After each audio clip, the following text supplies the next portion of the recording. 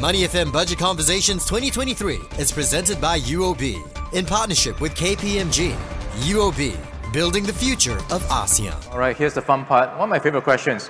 And this is where I would like each of you to think of one word that sums up budget for you. Take away one word that summarizes budget for you. And I'm going to start with Tekin.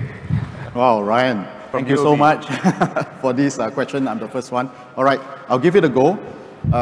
This one word will be comprehensive, if I were to describe it, because it covers for households, families, individuals, and also some for businesses as well, and also to build up the resilience for the nation as a whole. So comprehensive is the word for budget 2023 in a new era. Thanks, Tekin. Now let's hear from you, RJ from KPMG. What would be that one word?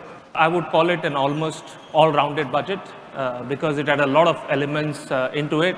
Looking at the short-term measures as well as long-term needs of Singapore, a lot of focus on innovation, productivity, but on top of it, looking at the social compact and the need for the families. I said almost well-rounded because I felt there was one part where there could have been more in terms of sustainability, looking at how to position Singapore as a hub for financing for sustainability and maybe pivot more towards sustainability for our real estate, for example.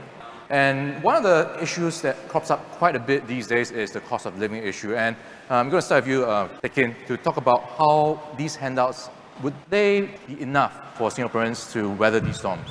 Right, Ryan, if you ask the question whether enough or not, most people will say not enough, right? But like what the Prime Minister Lawrence Wong said, you cannot continue to rely on the government to support you, right? So, but what is given so far, I think should be sufficient to defray some of these costs of increased cost of living, and that would go a long way to help families and individuals. In this time of rising inflation and also higher costs. So that would, to a certain extent, that would help to defray that. One of the areas on your wish list, Tekin, was for the GST hike to be delayed by another year. I think that was not just in your wishes, but everyone else's as well. Right. It didn't happen. Were you surprised? It was a small possibility that we were looking at, but it didn't happen. So we were not surprised that it didn't happen because the Minister of Finance occasional paper that came out just before the budget already told us something about the pressure to match our expenditure with the revenue. So these changes in the revenue, which included the GST hike for this year and next year, is a long way to help Singapore government to maintain its fiscal balance in a more sustainable way. So that wasn't a surprise to us that it didn't happen. Now to take a look at an area of budget that has received quite a lot of attention, and that is the support that we've seen for families. And Kumar, I know that you're a father yourself. What are your thoughts on the extension to paternity leave? When I became father, which was many years back, I think I remember the paternity leave was less than a week, maybe.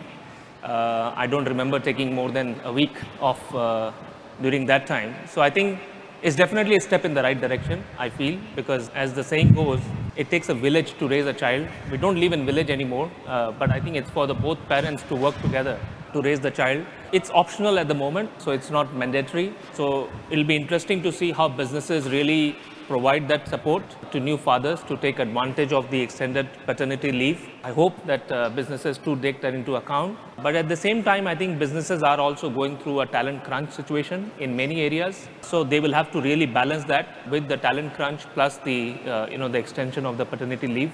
So overall, a step in the right direction. I think the implementation, we will see how it is picked up by the businesses. Money FM Budget Conversations 2023 is presented by UOB in partnership with KPMG.